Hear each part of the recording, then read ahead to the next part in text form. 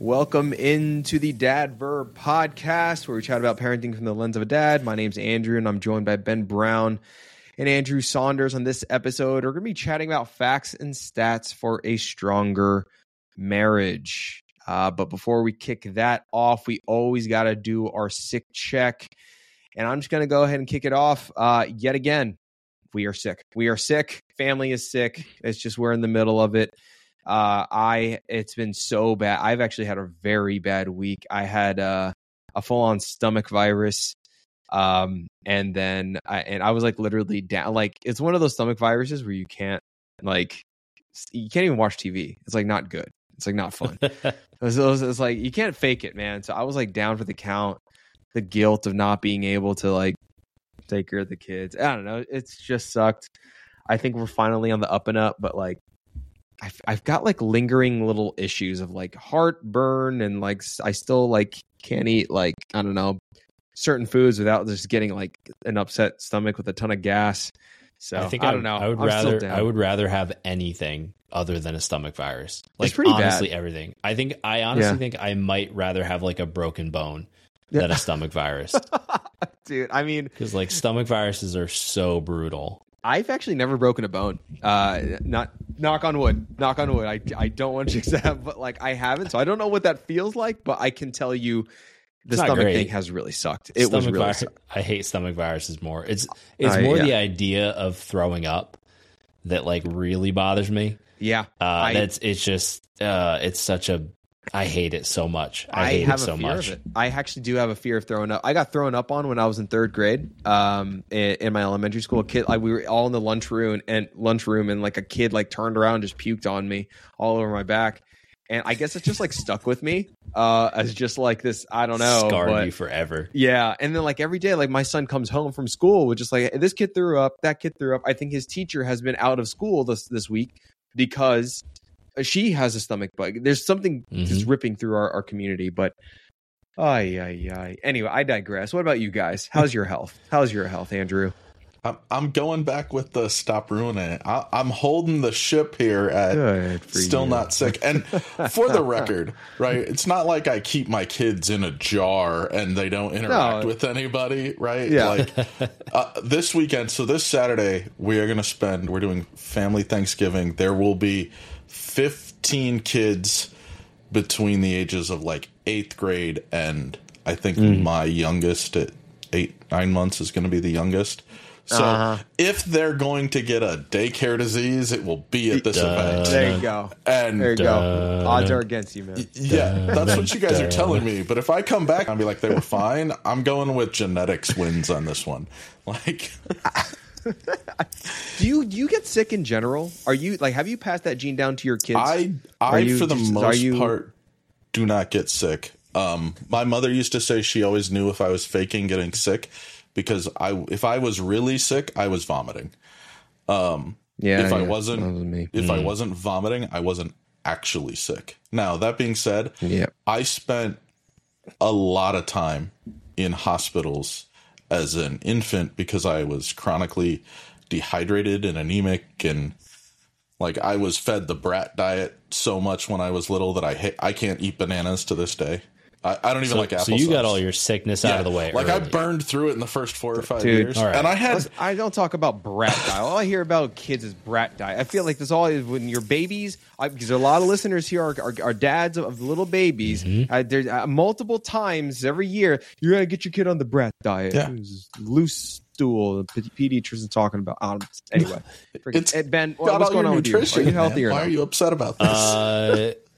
Kids are actually healthy this week. So we thought we were going to have a bout with pink eye since there was a baby in my daughter's daycare that had pink eye, but we managed to avoid it. So fingers crossed, we're doing pretty well. Nice. Hopefully we've got family coming into town for Thanksgiving, coming up here in a little bit, and hopefully everybody stays healthy before then. That's the big goal, but we'll take what we can get. We're healthy this week. Fingers crossed, guys. Well, with that said, our sick check out of the way, let's dive into our segment here. The bulk of the episode is going to be talking about facts and stats for a stronger marriage. We've kind of grazed over this a couple of times. Personally, this is actually something a couple guy friends of mine that we've been sitting around. We've got like solo stoves going on in each of our homes, and like last Saturday, the week before, we've just been chatting about actually kind of this topic. One, we're actually really fortunate. We're really blessed to all have wives that we love, that we're really happy. We're all in strong marriages. And we were just talking about some like tips and things that we've heard on Instagram. A few of us followed like these sex therapists, for example, just for stronger marriages in that world. And the one kind of thing that I've latched onto lately, I'll get into in a little bit, but I don't want to dive off that too hard yet. So I guess maybe maybe we'll start with Ben, and then we'll migrate to Andrew here. But especially with kids early on, maintaining that strong marriage, the foundation of a family can get really tumultuous and tough in the early years of parenthood. Kids really shake the tree a lot, but that marriage is the firm foundation. We've talked about that in the past. So what are some tips and tricks and facts about maintaining a strong marriage for you guys? Ben, kick it off for us. Yeah. So I think, first of all, one thing to kind of set the context and think about it this way, right? No matter how strong somebody's marriage looks from the outside, nobody's marriage is perfect, right? No matter how much you thought your parents were in love, or how much your best friend's marriage seems to be absolutely picture perfect, everybody has their issues. We're all going to struggle with something. And that's especially true when it comes to having kids. Having kids fundamentally changes both of your perspectives, your priorities, the way you communicate, the time you have to communicate and to invest in each other. And so you're going to have to effectively relearn your partner, right? Relearn their wants, their needs, their way they communicate, the way they deal with tough situations. And so one of the big things that I think is really important for people to understand and to work through, and this is where you see a lot of breakdown, is like effective communication. I know like my wife and I definitely struggled with this early on in our relationship. And then we struggled with it again when we had our first child, and we continue to struggle with it, right? Because you get in these situations where you're either feeling a lot, there's a lot happening, and you don't necessarily know how to talk about that, talk about those emotions, talk about those feelings, say, I'm either, not at 100%. And so you really have to find new tools and ways to navigate. And so one of the things we're actually just talking about tonight is like when it comes to discipline and stress, like we're having a really stressful bedtime with our toddler, and I was just starting to lose it. And I, kind of was snapping at him and was just trying to get him to go to sleep. And I finally was just like, dude, he was making all these crazy demands. And I was like, dude, lay down. Here's your blankets. And she kind of looked at me like, he's upset. And I was like, the words came out of my mouth. I said, I don't care what he wants. He needs to go to sleep. And I was like, in my mind, trying to set a boundary, but from the outside, I'm obviously like, I'm overreacting towards a 3-year-old at that point. Something is setting me off. Yeah.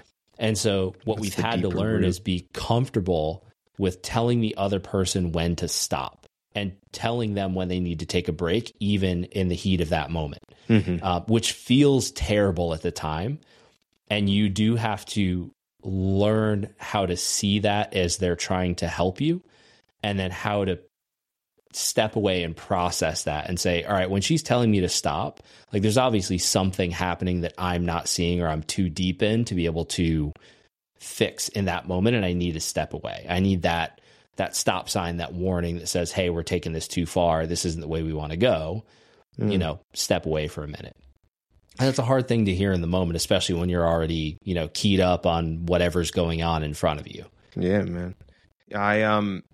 I'm butting in. I was going to let Andrew go on, but actually, I'll kick it off to Andrew, man.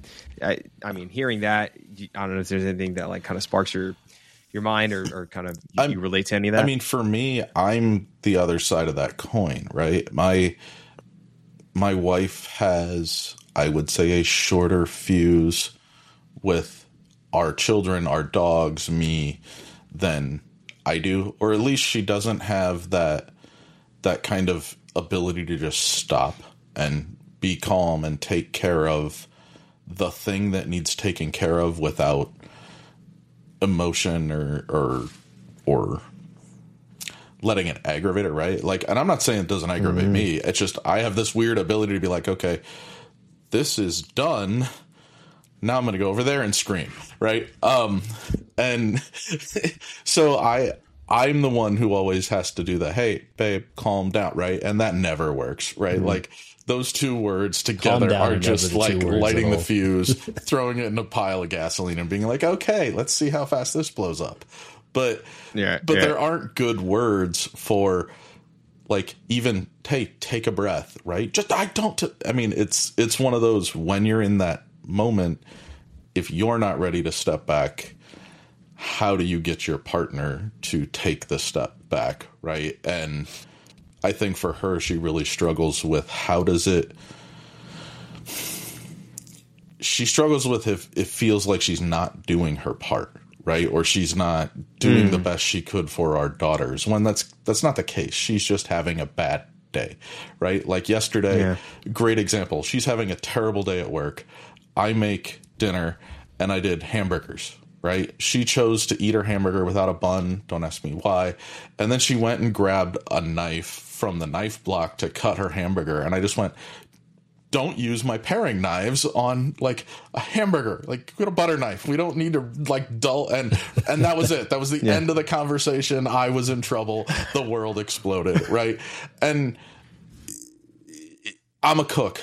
I'm an amateur chef, right? I have very expensive knives. To run them across a porcelain plate is basically to just put a piece of sandpaper on them, right? And so we have knives for that purpose. Anyway, it's an ongoing thing in our home. And it was just the moment that set her off, but it had nothing to do with the knife for her. It was all about the fact that her coworkers had all claimed bereavement because they're, sorry, this is getting off topic. Her coworkers had all claimed bereavement. She was overworked yesterday, right? And there's a deeper root to the frustration. Right. Like, what she was complaining about is just like it's an extension of something deeper. And so it was on me to acknowledge she wasn't pissed at me about the fact that I corrected her for the umpteenth time about what our knives are for. It was making sure she knew I wasn't really mad about the knife.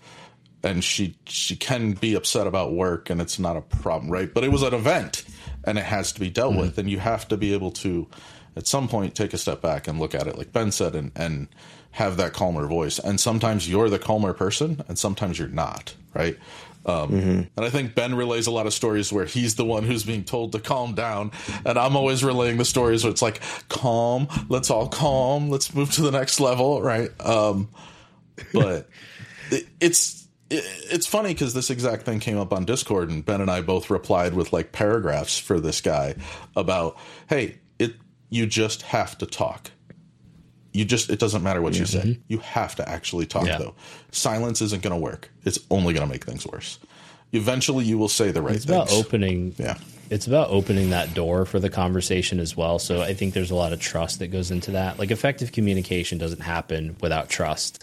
Right. And there's a certain level of vulnerability that has to happen on all sides in order to give and receive that type of communication, whether it's feedback from a spouse or just opening up about how you feel about a certain situation. And that's kind of where a lot of, I feel like, marriages kind of fall flat, is people hold things in and don't find an effective and mature way to discuss them. And so it may not be in the moment. With each other. The key there is with each other. Right, with each other. Not with all your friends in the bar and the guys at work. It's with each other. Yeah, that is not the place to have the discussion, right? The discussion needs to happen with the person you're having the issue with or the miscommunication with. You know, I one thing that I've had to be more conscious of, and not just in my marriage, but it also just kind of translates to just all aspects, especially with, like, kids and stuff, is, you know, picking and choosing your battles, which is something that we hear so often. But, like, I heard one marriage therapist talk about, like, you really need to think about whatever conversations or situations that are brewing. Like, are these roommate problems or are they real problems? Right? Like, a roommate problem being just, like, small and it's annoying, it's bugging you, but is it really something that needs to be, like, addressed to the point where it can, you know, like, blow something up? Or is this something that you can just kind of, like, settle on your own and kind of move on. And, you know, especially with like little kids, you know, you really have to like with toddlers, really pick and choose your battles. Like, are these little things like the little bits of chaos and the little bits of mess? Like, sure, you got to teach them in these instances, but like, what's worth like having a real like battle or in a real teaching moment versus what can just like, I'm gonna let that one go, right? Especially in marriage, that's really hard. And I've had to like be much more conscious about that, whether that's like one thing that like just bugs the hell out of me. It's just my wife goes through like paper towels extremely fast, like just like everything, just like nonstop. And I'm like, it's costing us money. No, it's not. And that's the thing though. Like in my head, I'm just like, why? Like we could just use rags instead of paper. Right. But is that something that I really want to like bring up and just like, you know, I'll bring it up in casual, just like in a joke or whatever, but it's never going to be something that it's like, this is marriage defining. Like, what the hell is wrong with you, woman? You know, like, of course not, you know, no. But some guys will let it get to that point. They'll let the anger and the charge and then let it build up and it just becomes this thing. Right. And if it does get to that point, it's like, then you need to like make that conscious effort to communicate that in an effective, mature manner, like the way that Andrew just laid out, right? And there are ways to do that rather than going 0 to 100 really quick because you just let this microaggression build up and build up and build up and build up, and now you're furious about it, right? I think that happens all too often, right? Well, and it's that the issue at hand is not really the issue. The issue is not the paper towels. The issue is you see, and this happens a lot, right? The issue is not the way I load the dishwasher. The issue is not, not packing the kids' lunches the way you think it should be packed. Right. The real issue is that either there's a lack of a split of duties or a lack of attention or a lack of communication around a specific topic. Right. The paper towel thing, it might be a lack of communication around finances, right? Like there's other things you're worried about and you're saying we need to save money. And every time you see that paper towel rip off, you're thinking, oh, there's another, 2 cents gone. There's another 2 cents gone. And it just sort of builds up and builds up. And where you can mitigate that in a healthy relationship is having that communication beforehand and saying, all right, we're going to sit down once a week, talk about budget and finances, what we have coming up. So we're not running into situations where we're like, oh man, the bank account's going to be short this month because we didn't pay attention to what we were spending. Mm-hmm. And are you guys familiar with what's called the invisible load? It's like this big topic in the mommy community in the world, right? And I don't know that dads really acknowledge this too much, but just for the sake of having the conversation here, I think that is something that doesn't get acknowledged a lot, especially on guys, because like the most common like meme fight, that we see is just kind of like, you don't help and do enough, when a wife like talks to the husband, like, you don't do enough, I've been with the kids all day, blah, blah, blah. It's like, well, I've been at work all day and I can't come home and just have a break. And there's always that fight. Right?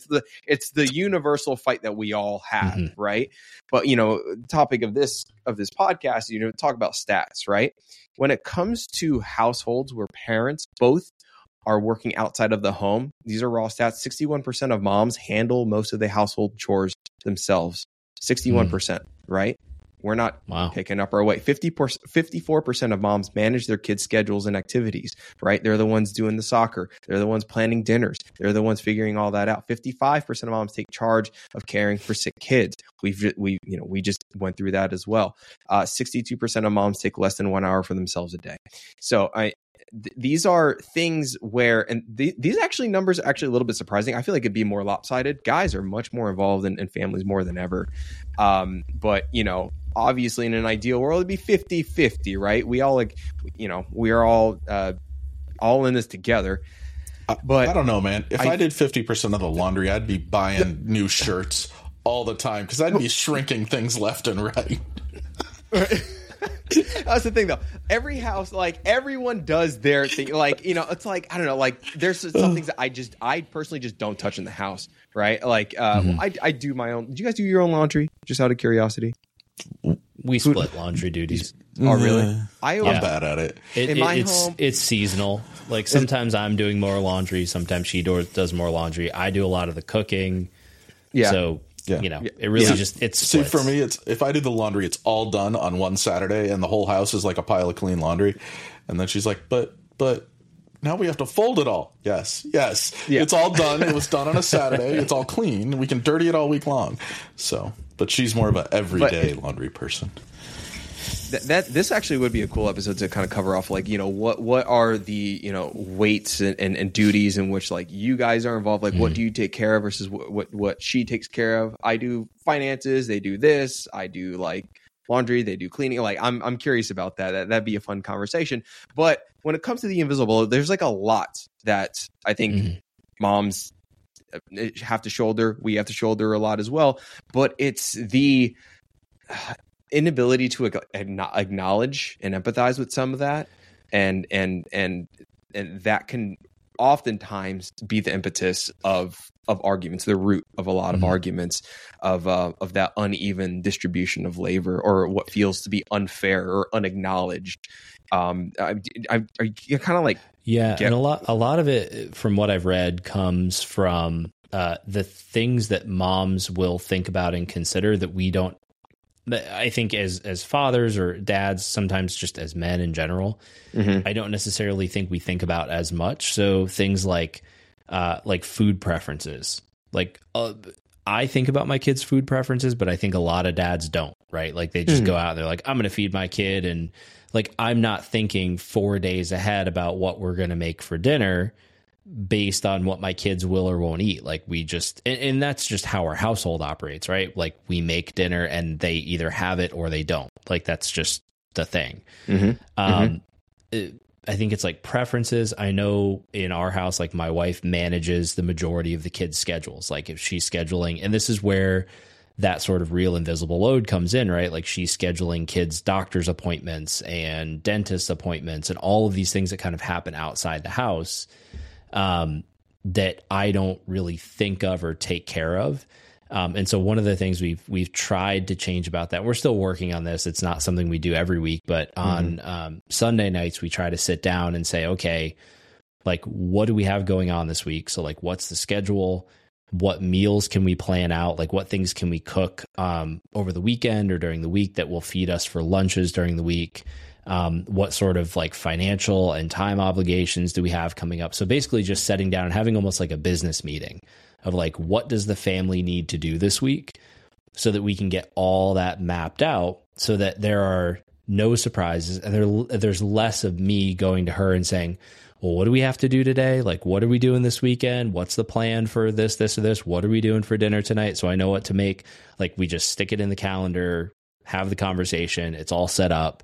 And we can just kind of follow the list, which makes it it makes the system run a little smoother, makes communication a little easier. So that's, what you brought up is a really, really good tactic, a really good approach, right? Kind of those maybe, I think some couples I've seen referred to as kind of like a Sunday, like a reset checkup or something like that. It's like a Sunday reset where every Sunday they would sit down, they would do that. They kind of, whether it's like go through the finances, plan out the week, meal plan, do whatever. They just have a sit down, a powwow for an hour every Sunday and get ready for the weekend. That's kind of the way they reset. But I think this is also a good tactic when not just not on like a planning and maintenance level, but I think it's a really good tactic when it comes to sorting out sort of frustrations, right? If you guys are getting really frustrated and you're nitpicking, before you kind of blow up and then all of a sudden you're doing this and I'm doing this and blah, blah, blah. And it kind of goes like this, maybe like acknowledge that like we are kind of getting to that level and have one of those check downs or those sit downs, those resets where you write out like bullet point. Write out like what your frustration is. And I think as you write it out, and I do this as an exercise, I'm going to go do this, hun.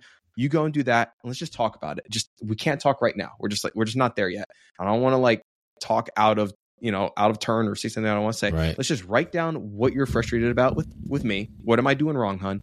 I'm going to do the same. And let's chat later tonight. Okay. You just bullet point it, just like 5-10 bullet points, whatever. And I think oftentimes what you'll find is, like you said, you'll start to discover like maybe it's actually not the bullet points that's bothering me. It's actually something else. It's just one big bullet point as opposed to these 5 small ones, right? But anyway, you write these out, you get together, and then you have like a checkup, and this is I'm saying this, and it's just kind of like, all right, but like, because in reality, it's really hard to kind of like open up, talk, communicate, and set expectations, because that's ultimately what you really want to do is be open to setting expectations and acknowledging like what the frustrations are. But I think that tactic, it can go a long way. It's something that I've heard on through these, follow a lot of Instagram couples approach people that have kind of gone to the tactic of writing before speaking, and then having a more calm powwow with what gets jotted down on paper. And then the other thing that I did want to kind of highlight here is also acknowledging that like things are going to change, right? Like who you married 10 years ago versus who your partner became when they had kids versus who that partner is now. Like there are changes, there are ebbs and flows, right? Mm-hmm. And I think it's important to acknowledge that like one person isn't just going to stay that one person forever. And I think like some people can cling on to that, and it can be a source of frustration as well. That's a very hard thing for people to deal with. We used to have so much sex. You were so horny. Now you're not. What the hell happened? Like I think that's one thing. Or just like you used to love this. Kids and got exhausted. Yeah. Exactly. Right. I mean, it's surprising how much kids take out of you. As many books as you read and conversations you have, and people are like, "Oh, I'm so tired and I have kids." Like, well, how tired could you really? Kids are exhausting, like mentally. Especially at certain ages. Like our son is 3. He is so much fun, but he is so mentally like challenging, because it's just, you have to talk through so much stuff with him because he's curious and he's frustrated and he's like got big emotions and there's all these things happening. And it's just like, you have to bear the brunt of that and guide him in the right direction. And it's more than a full-time job of trying to do all those things and then leaving enough time to like maybe sit down with a glass of wine with your wife at the end of the night and be like, okay, remember, we're still a married couple and we're still in this together. Yeah. Yeah. I think, well, Ben, you were actually just talking about this. Ben, you got a well-deserved date night in the books on Friday, right?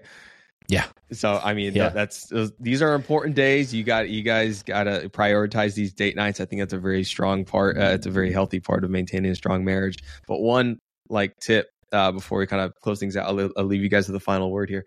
But do the deed before you actually go out, right? Because like, getting fun and frisky, it's a big part of date nights, right? But like the reality is like, no, like that spontaneity that used to be there. I was like, oh, we're at dinner, maybe a little show, and I'll give a little massage and sneak my way in. There we go. Yeah. No, like I think that's how you end up with kids. Yeah, exactly. Right. Not for me anymore. Snip, snip, baby. Yeah. No, but like I think what a lot of people are saying now is like, just acknowledge like, hey, before the date gets started, get it done, have fun, get frisky, and then go ahead and eat dinner and get bloated, because no one wants to be all gassy and tired after. It's like, because sometimes, especially like when you're, 10, 15, 20 years in marriage, like, I don't know, sex can kind of like sometimes be a chore.